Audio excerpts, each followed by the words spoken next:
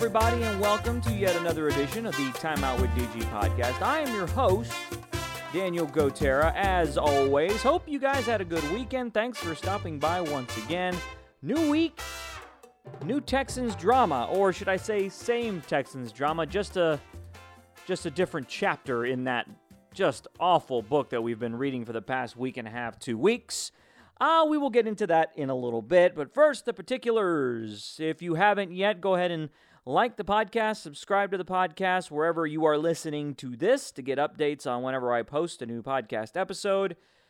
Hey, we did 3 last week, 3 in 4 days, starting off this week with one on Monday.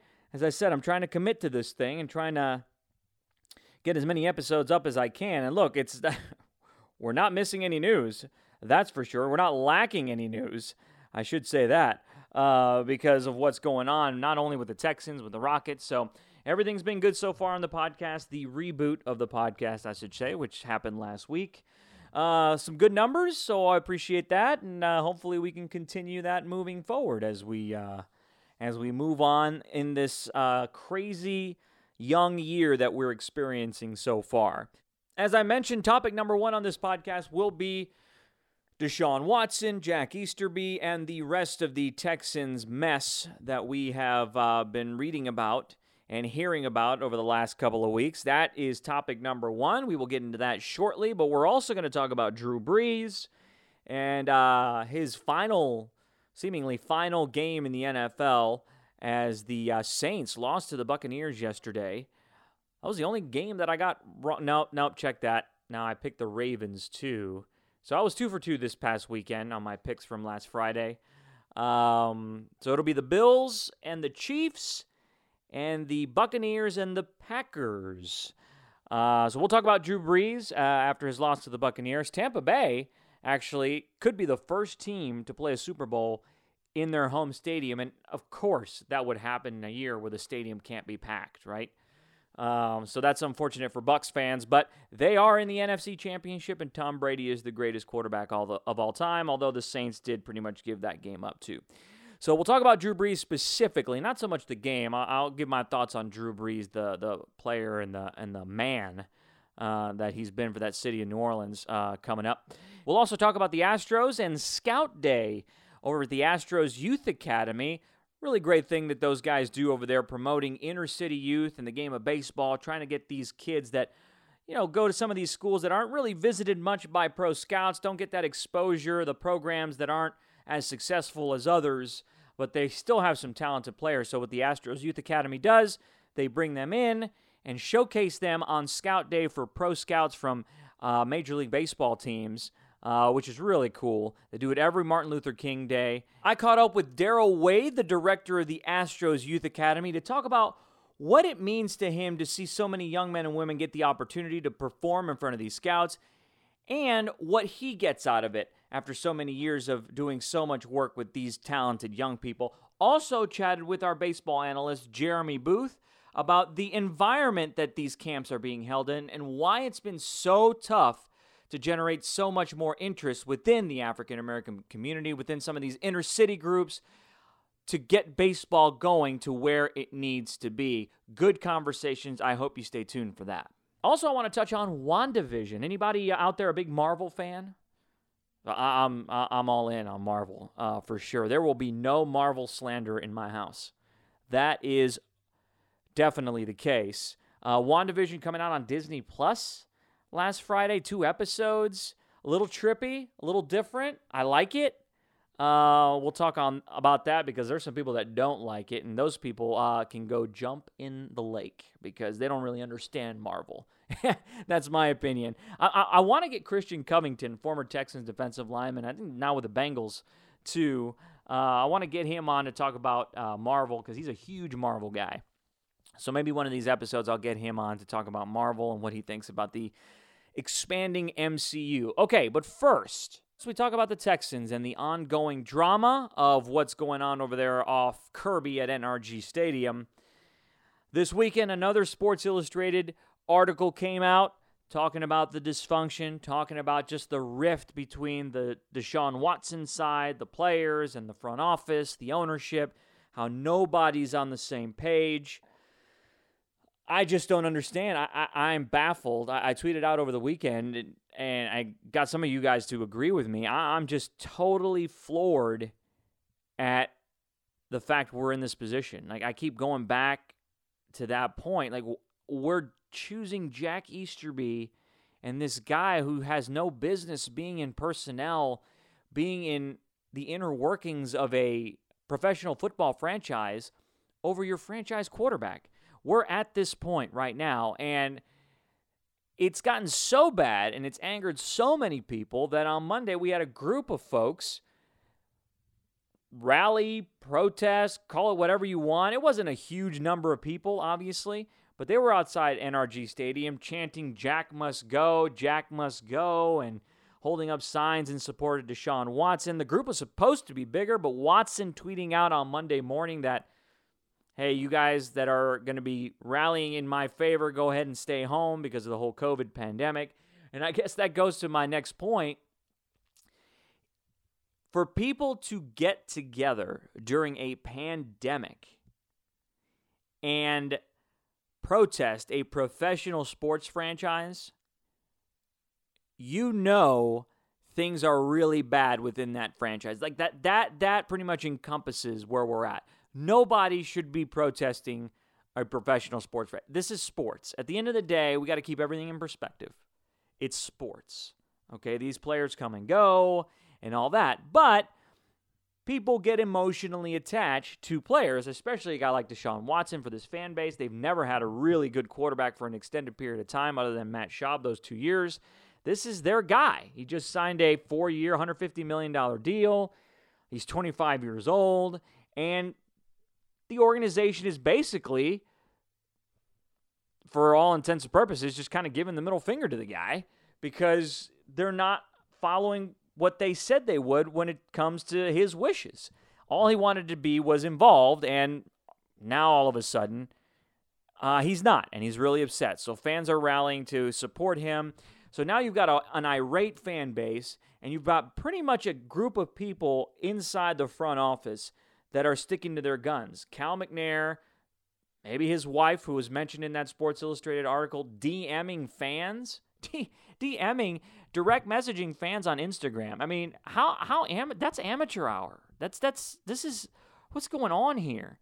I mean, no wonder there are multiple reports, and we've got analysts on TV talking about how the culture of the Texans never treated star players right. I mean, we had Andre Johnson flat out say that.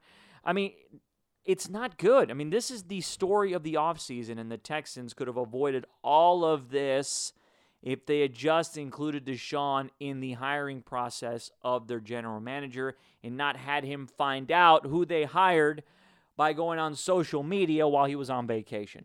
That is literally the one move that could have been made to avoid all of this. Yes, firing Jack Easterby will go a long way, but I don't know if that's enough now. I don't know if that's enough to get Deshaun Watson back in the fold. Now, the Texans have interviewed Eric Bieniemy, offensive coordinator at Kansas City. He was Watson's top choice. Watson also wanted to interview Robert Saleh, the 49ers defensive coordinator, ended up being hired by the Jets. They never even talked to that guy. He was with the Texans for a while back in the mid-2000s, 2010 era. So he was here for a long time. Never talked to him. But they have talked to Bieniemy. Is that enough? Will that be enough to get Deshaun back in? Will Eric Bieniemy want this job, given what's going on? Will he tell Nick Caserio, hey, if I go there, I want several assurances. One, that Deshaun isn't traded, because I'm not going to leave my post at Kansas City with Patrick Mahomes and go to a franchise that has no quarterback, and then we're going to have to draft another one and rebuild this whole roster. That's one. Number two, is Easterby going to be fired? And if he's not going to be fired, is his role going to be significantly diminished? I don't know if that's enough. We already had Charles Omenihu, defensive lineman, come out and say that Jack has been good to him. Now, I understand a guy like that who's, new in the league, doesn't want to ruffle any feathers.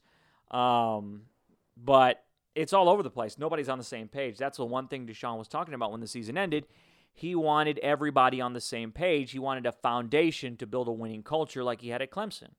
And the guy's used to winning. He won in high school. He won in college.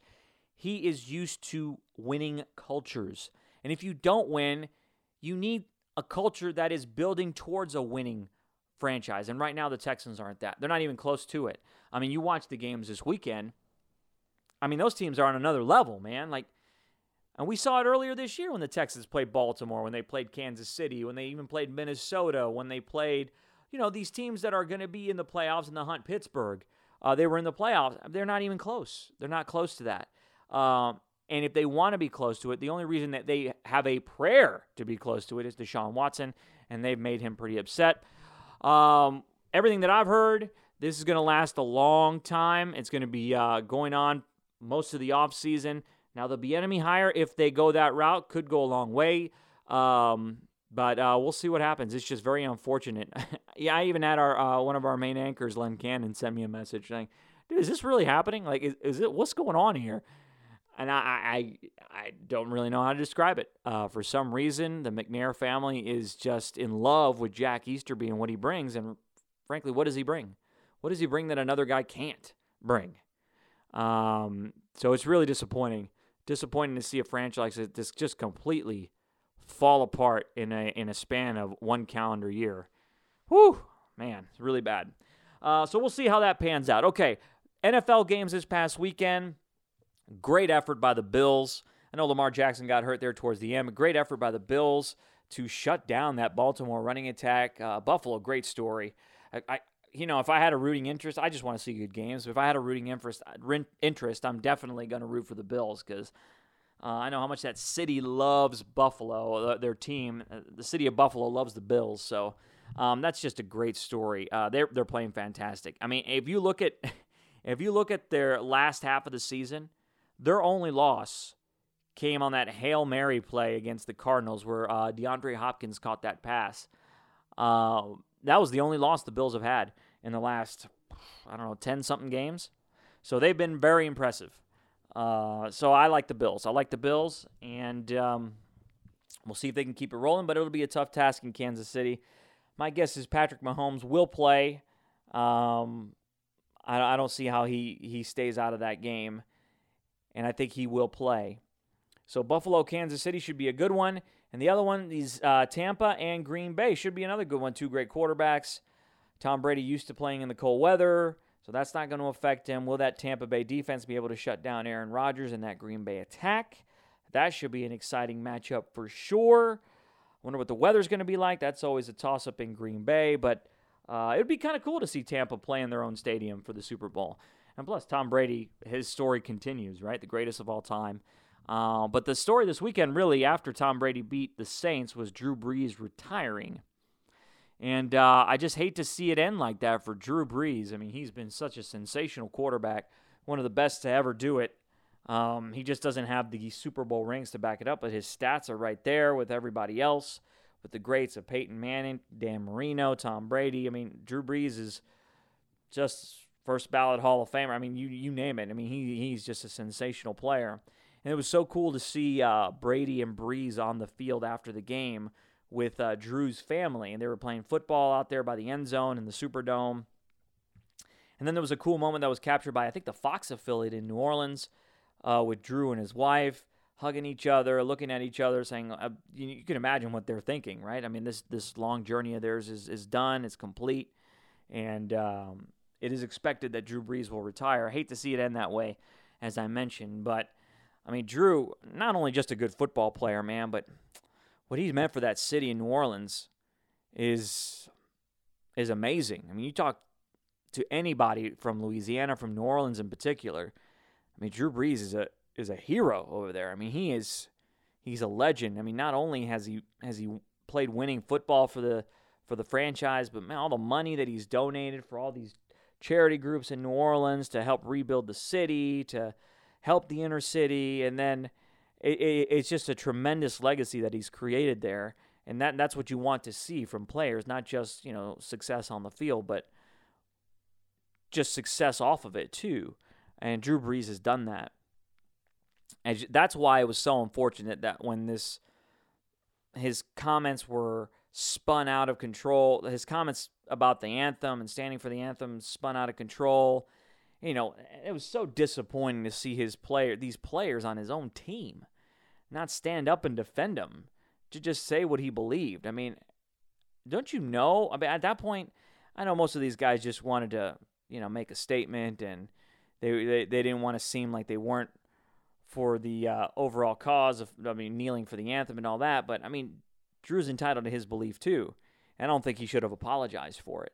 But Drew's entitled to his belief. And what happened to him, how many people vilified him, and to see his jersey being burned. All that was disgraceful. But Drew is a legend, and I always enjoyed watching him play. So best of luck to Drew. I think he could do TV. I think he's great for TV analysis if he wants to do that. If not, just retire, enjoy your time, and raise those 3 kids that he has. And he's had a great career. I'm a big fan of Drew Brees. That's somebody that I would want my son to follow in his footsteps for sure, because he's a great example of what somebody could be. Plus, he's a Big Ten guy. He's from Purdue, and that's always a plus too. All right, so next topic of conversation, WandaVision. Anybody watch it? Who watched it out there? Not that I can see a show of hands, but WandaVision I thought was great. The new Disney Plus show, the expanding MCU universe. A lot of people not liking it. It's gotten great reviews from critics. I didn't know what to expect. Now, keep in mind, I've been waiting for Marvel content for about a year and a half now. We're supposed to get Black Widow. That's supposed to be now in May. I hope they just move that to Disney Plus, because I don't really want to go to the theater. I can just pay for it on my on-demand service, and let me just watch it at home. It's so much better. But we were supposed to get that movie, then the pandemic hit. That was pushed back. And then Eternals was pushed back. And then Falcon Winter Soldier was supposed... it's been a mess as far as Marvel releases. Movies in general, really. But we finally got WandaVision. And I like it. I think it's good. It's quirky. It's unique. It's different. And like I said, a lot of people didn't like it because it doesn't fit that Marvel mold, but I think that's what makes it so good, right? And there's so many little Easter eggs, like little things hidden within that show, that if you've seen all the Marvel movies, you identified immediately. Like, for example, the 2 commercials, not to play spoiler. You know what? I'm not actually going to say anything. I can't say anything. I'm going to give everybody a little bit more time to watch it. But then we'll kind of get into it next week, because we're going to review it. Every Monday, we will review the episode of WandaVision. But I'll let you guys watch the first 3 episodes. 2 are up. The next one's coming out on Friday. I think Paul Bettany does a great job as Vision. Elizabeth Olsen does a great job as Scarlet Witch. So they have great chemistry, some fun little tidbits in there. We will talk about that specifically next week, because I want you guys to at least watch 3 episodes. I'm trying to get my wife to watch the whole MCU at this point. Like, we've gotten through Iron Man. She's always giving me a hard time, by the way. And she's always said, oh, my God, you're so obsessed with the Marvel Universe. Like, how do you like it? So I've taken her to see the 2 Spider-Man movies, Infinity War and Endgame. I'm a big Captain America guy. Like, that's my dude. Captain America for sure. So I think that... Hold on. Who's coming in? Who's coming in? Oh, this is my son. He's coming in. Who are you talking to? That's my son. I'm on my podcast right now. Do you want to say hi? Yeah. Hi. That would be Ryan. Ryan's on the podcast now. Do you want to talk some more? Yeah. Hi. That's him. We were talking about Marvel. Do you like Marvel? Who's your favorite Avenger? Thor.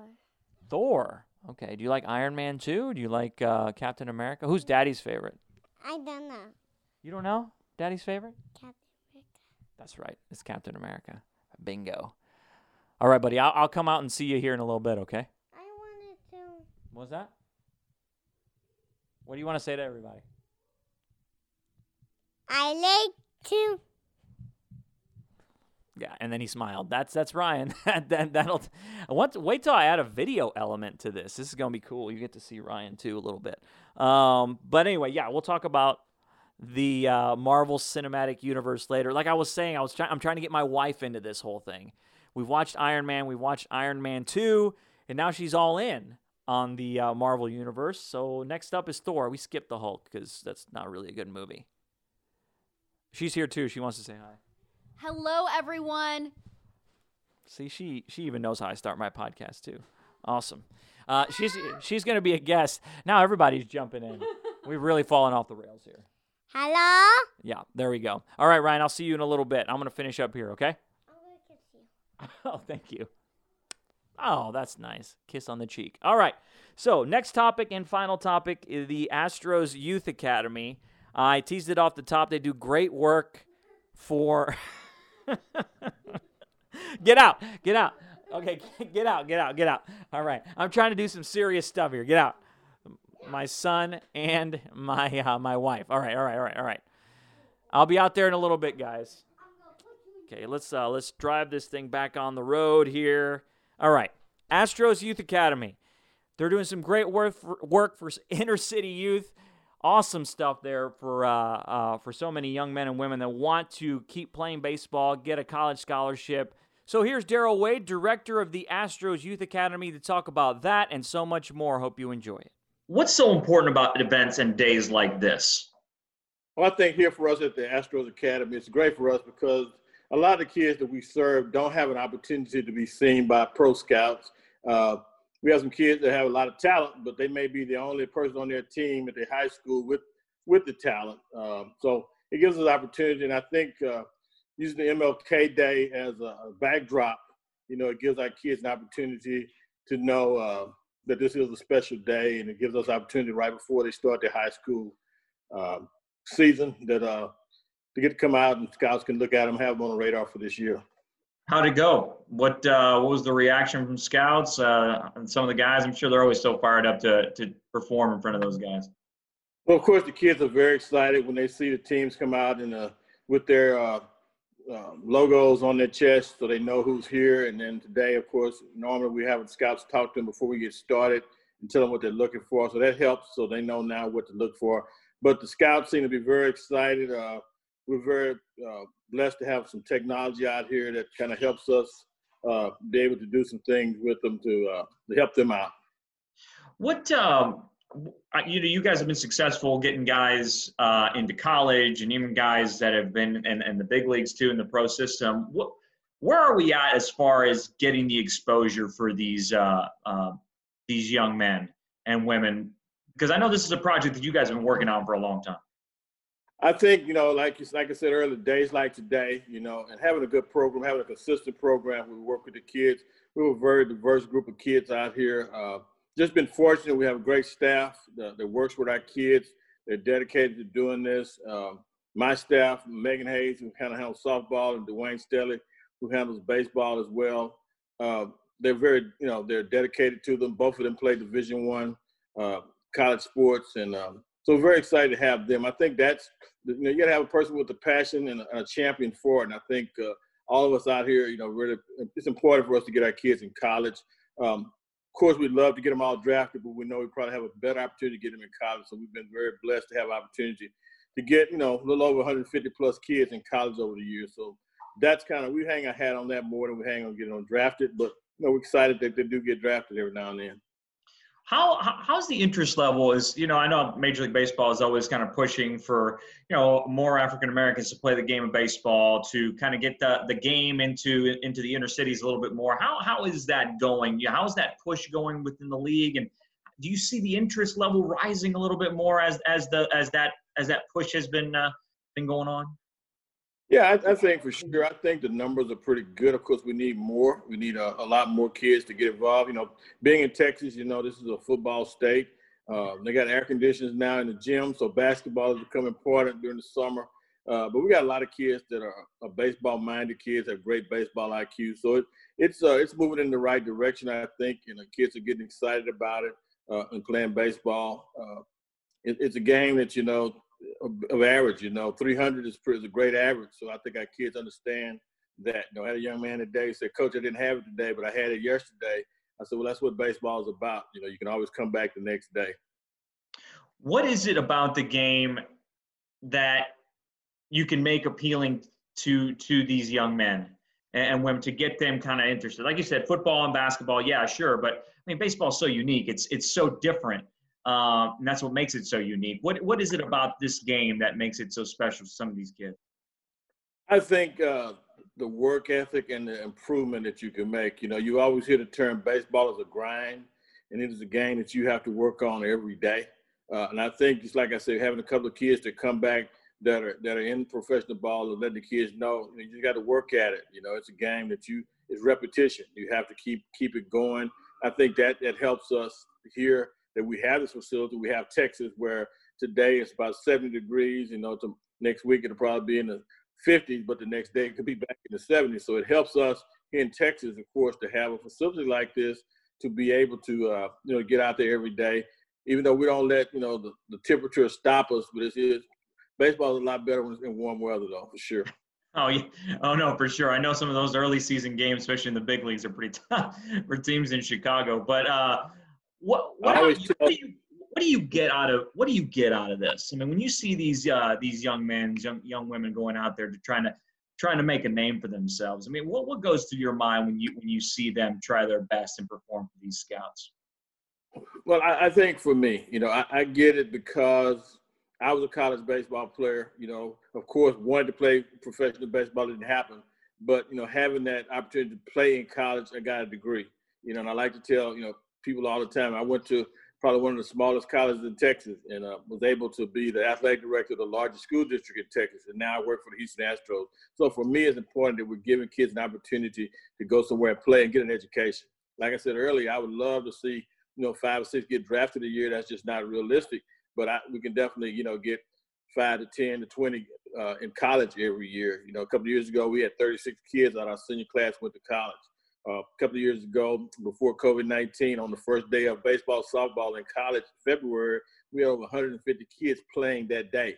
So that was big for us. So that's what I get out of it. I love baseball. I love my hometown team, the Houston Astros. I love working for them. So I get a kick out of seeing kids, when they get their college scholarship. Of course, that first kid got drafted back in, 2015. When I got the phone call, he just got drafted. I honestly started crying, and I was driving down, Interstate 45, and I actually started crying, pull over, because I knew that we had worked hard and he had worked hard, and it was so special for that young man. And I probably have cried for each one of them that got drafted just because I know it doesn't happen to everybody every day. And now we go to Jeremy Booth, always fantastic to talk with. And now we go to Jeremy Booth, our baseball analyst. Develop a good friendship with him over the last couple of years, talking Astros baseball and all sorts of stuff. Some really good insight here about why baseball has not gained the traction that it should within certain communities. He's got the insight. He's in it every day with his New Balance Future Stars League that he has. So successful. So proud of Jeremy for doing that. So here's Jeremy talking about baseball and the future in certain communities.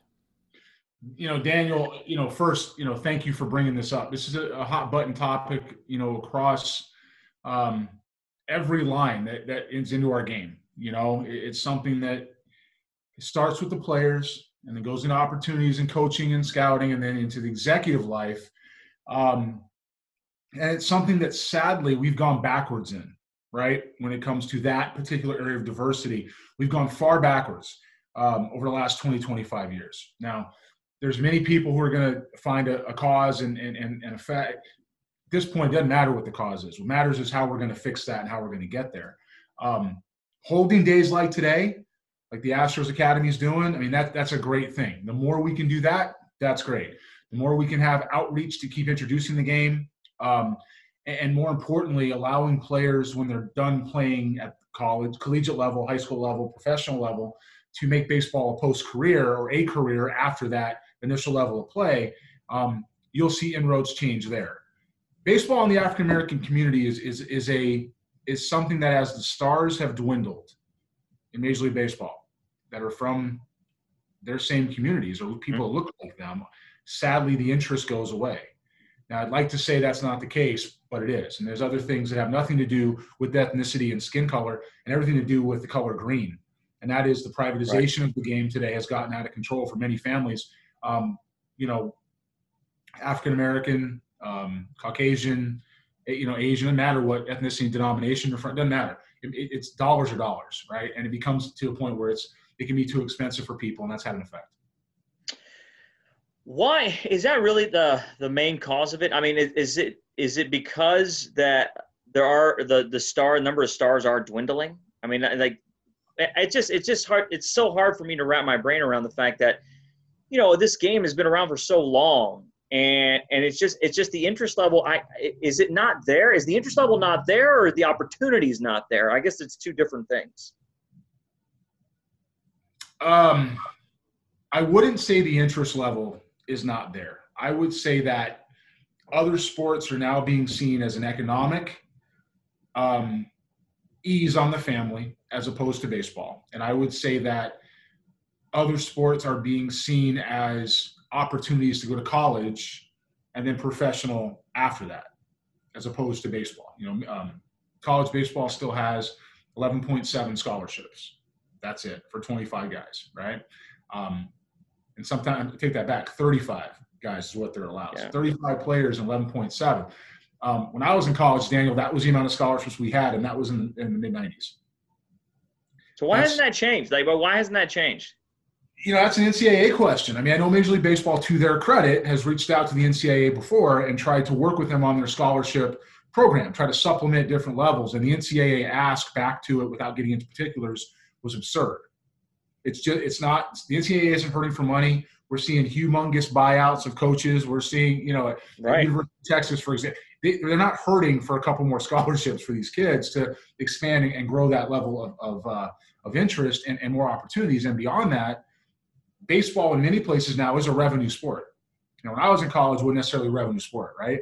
But you can't tell me it's not that way at LSU and University of Texas and even Penn State. Like, these places have money where we're making money on baseball now. So the opportunities have changed at the grassroots level.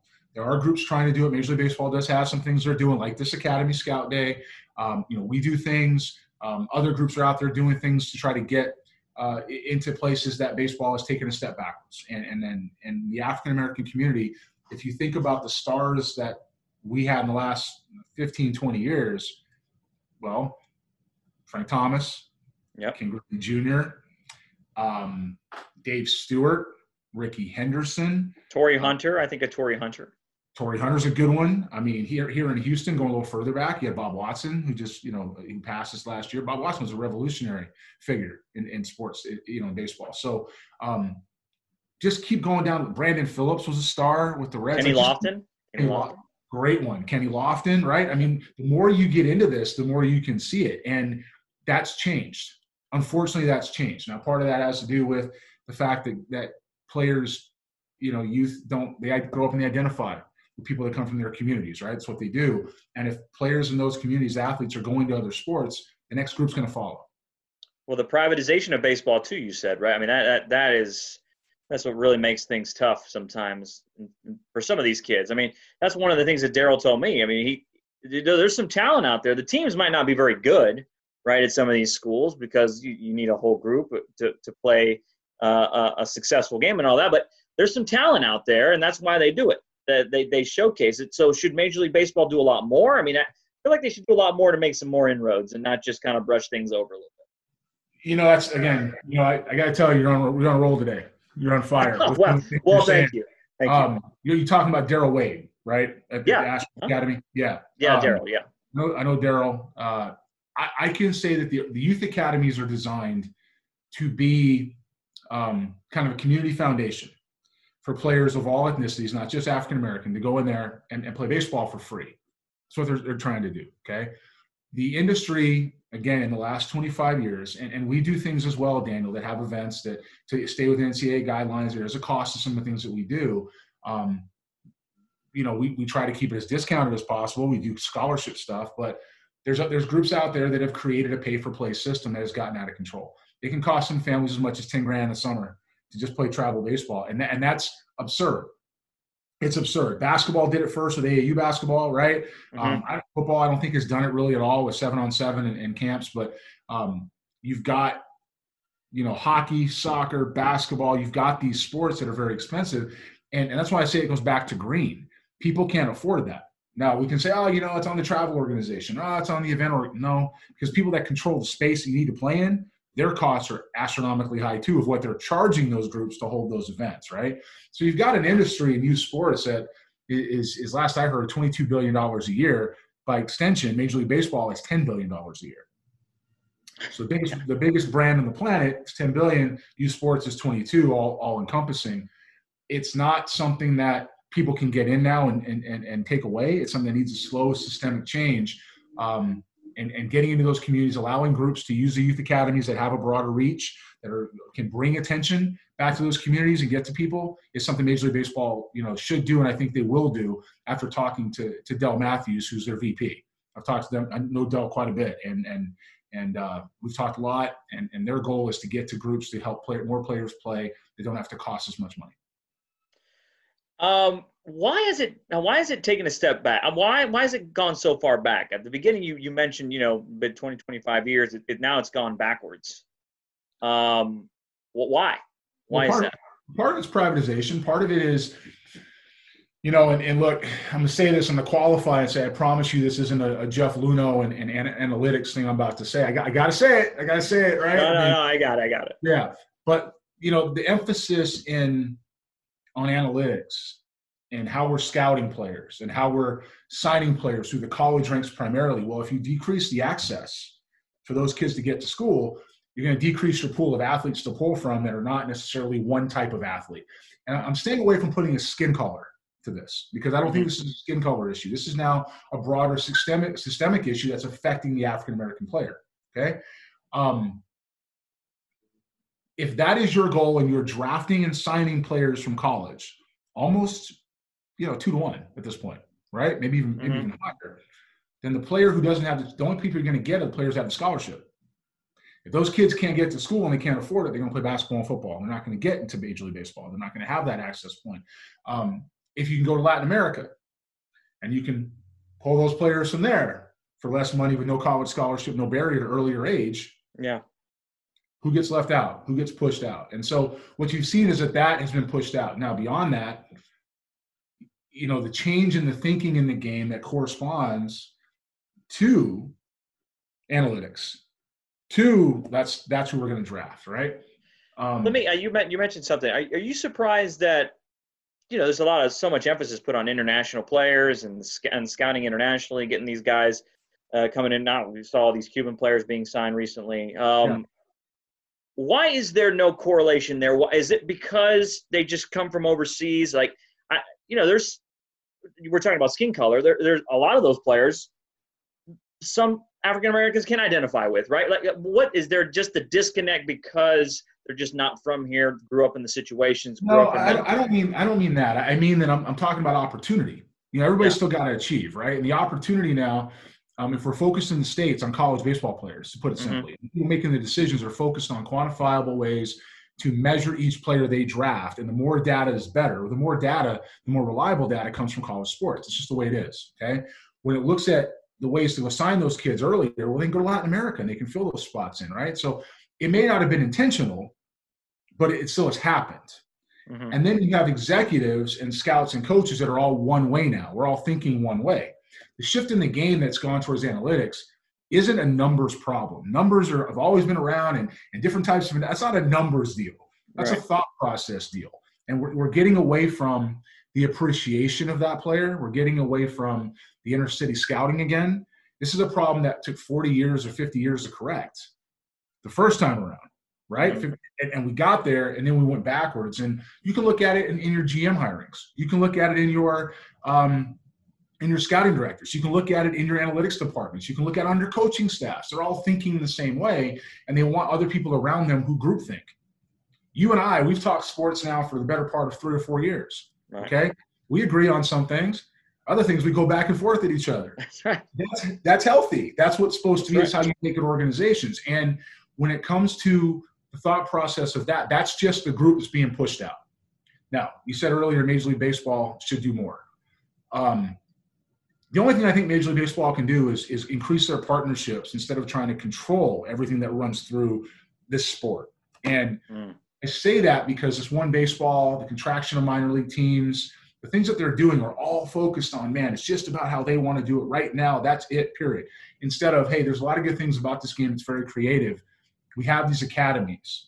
We've gone a good step. We made a good step. These academies have been around now almost 20 years, right? It's good stuff. Yeah. What can we do to enhance that? How do we partner with people? How do we get people in these buildings, these facilities? Because, our programming, as much as we're doing, we can still do a better job of getting to these players on a broader scale. And I think the opportunity for MLB exists in how they utilize what they're doing now. It's how they expand what they're doing now. It's not about how they control what everybody else is doing. It's about how do we work with that to enhance our reach right now. And I think that there's some forward thinking in there now to look back at ways to be able to make that happen. My hope is that you begin to see a pipeline of thought, a pipeline of cultural differential in the game. Well, I think it's a shame. Because I think that's what makes baseball so beautiful, right? I mean, you're able to, and that's why you guys in the scouting world are so key to the development of the game. When you talk about analytics, and I know what you feel about all that sort of stuff, but that's what makes baseball so beautiful, is that you're able to go and find that one player, find the diamond in the rough, like do the work, get in there. And maybe it's just encompassed of some of these organizations like the Astros have done, and kudos to them with their Astros Youth Academy, to do more of that, right? That's what makes baseball beautiful, to find these guys. If you can find them, give them the love of the game, really appreciate that, and then that's what blossoms. Let me say this. First of all, this is going to shock you, so I'm glad you're sitting down, okay? Kudos to the Astros. I agree. All right? Kudos. We're done here, guys. Thank you. All right. No, we're done. Kudos to the Astros. What I will tell you, though, is everything you said I could not agree more with. But when you change the thinking, you're going to change the outcome. You're going to change the result. And Major League Baseball was fishing in the same spot. Scouting didn't used to do that. We fished everywhere. Right. You didn't used to share. And I sound like the guy, old guy yells at cloud. I mean, I sound like that. Right? Old man yelling at clouds from his porch. Yeah. Yeah. I mean, but when you're looking at places to find players, scouts from the White Sox, which, do a great job, and scouts from the Braves didn't get together and share who they liked. I didn't call you. More competition. More competitive. Yeah, right. Hey, Daniel, I'm in, Natchez, Louisiana, and I've got this kid. I love him. I'm a draft, pay him.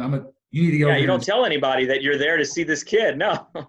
And that's happening now. Like we're sharing information because we're afraid to be wrong, and because we have to turn in things for so many people above us to quantify it, instead of trusting the athlete, the player that we're seeing. Isn't it a double-edged sword, though, when you talk about sharing information, though, like to get the exposure for some of these kids?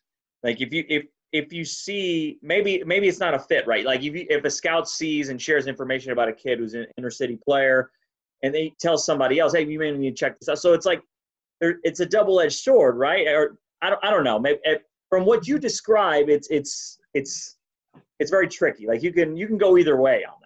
There's events that people need to be part of to help the exposure. And I'm not saying you don't pull those kids out and put them there. What's different now is we're telling people who we like. So if I think Daniel Gotera can play, I'm not calling Brian Bridges up on the phone. Usually it's, hey, Bridgie, you got this guy second round for me, 1.2. Like you don't do that. And they're doing it now. They're doing it now because they're all fishing in, again, the same place, and they're afraid to be wrong. What I'm saying is that at its bare bones analysis, if the college scholarships are not broad enough to make even a partial, because they all have to be partial scholarships, right?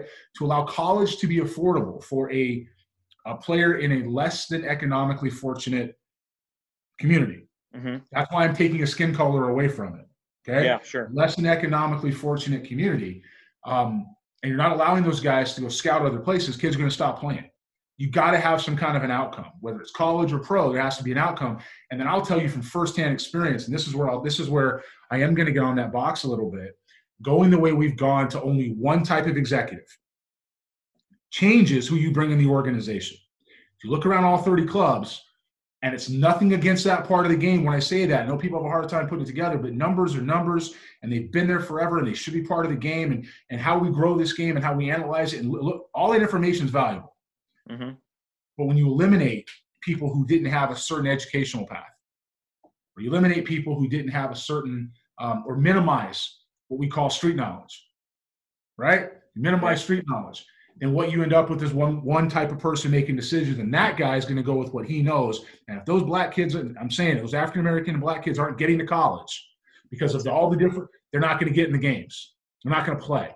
And that's the unfortunate part of it, is that even if all the free programs you want to put together, all the less expensive things we can do at the grassroots level to get to players who just don't have the green, regardless of skin color, just don't have that green to afford $10,000 a summer, which isn't most people in this country. That's not most people in this country. If you're going to do that, they still have to have an outlet. And if the outlet at college is cut off because they can't afford to go to school because the scholarship doesn't work, right? But basketball's got 15 of them, right? And football's crazy that baseball. It's just crazy that baseball's still at 11. I mean, that's my point. Yeah. Now you're with me, okay? And that's what I'm saying. So when you bring it to that level, Daniel, you're in a situation where the outlet isn't there. Players stop playing. They go play other sports. They go do other things to help them move forward with their life, right? Because the big leagues aren't promised to everybody. It's not. Right. It's 19,500, I believe, the amount of guys that play in the big leagues in 100 and whatever amount of years of baseball we've had.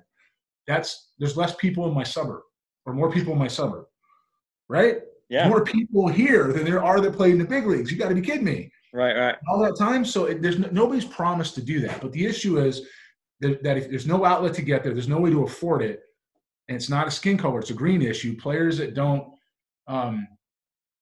have that are going to make earlier choices away to walk away. And then if you compound that with, we're not signing the kids out of high school, or we're not going to fish in those ponds, if you will, because we're looking at all these different numbers to quantify that focus on college baseball. You're not going to have, and this is something I am passionate about, even beyond about the pipeline. You're not going to have black players.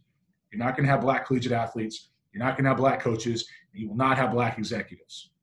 And you've created yourself a one world looking type of game.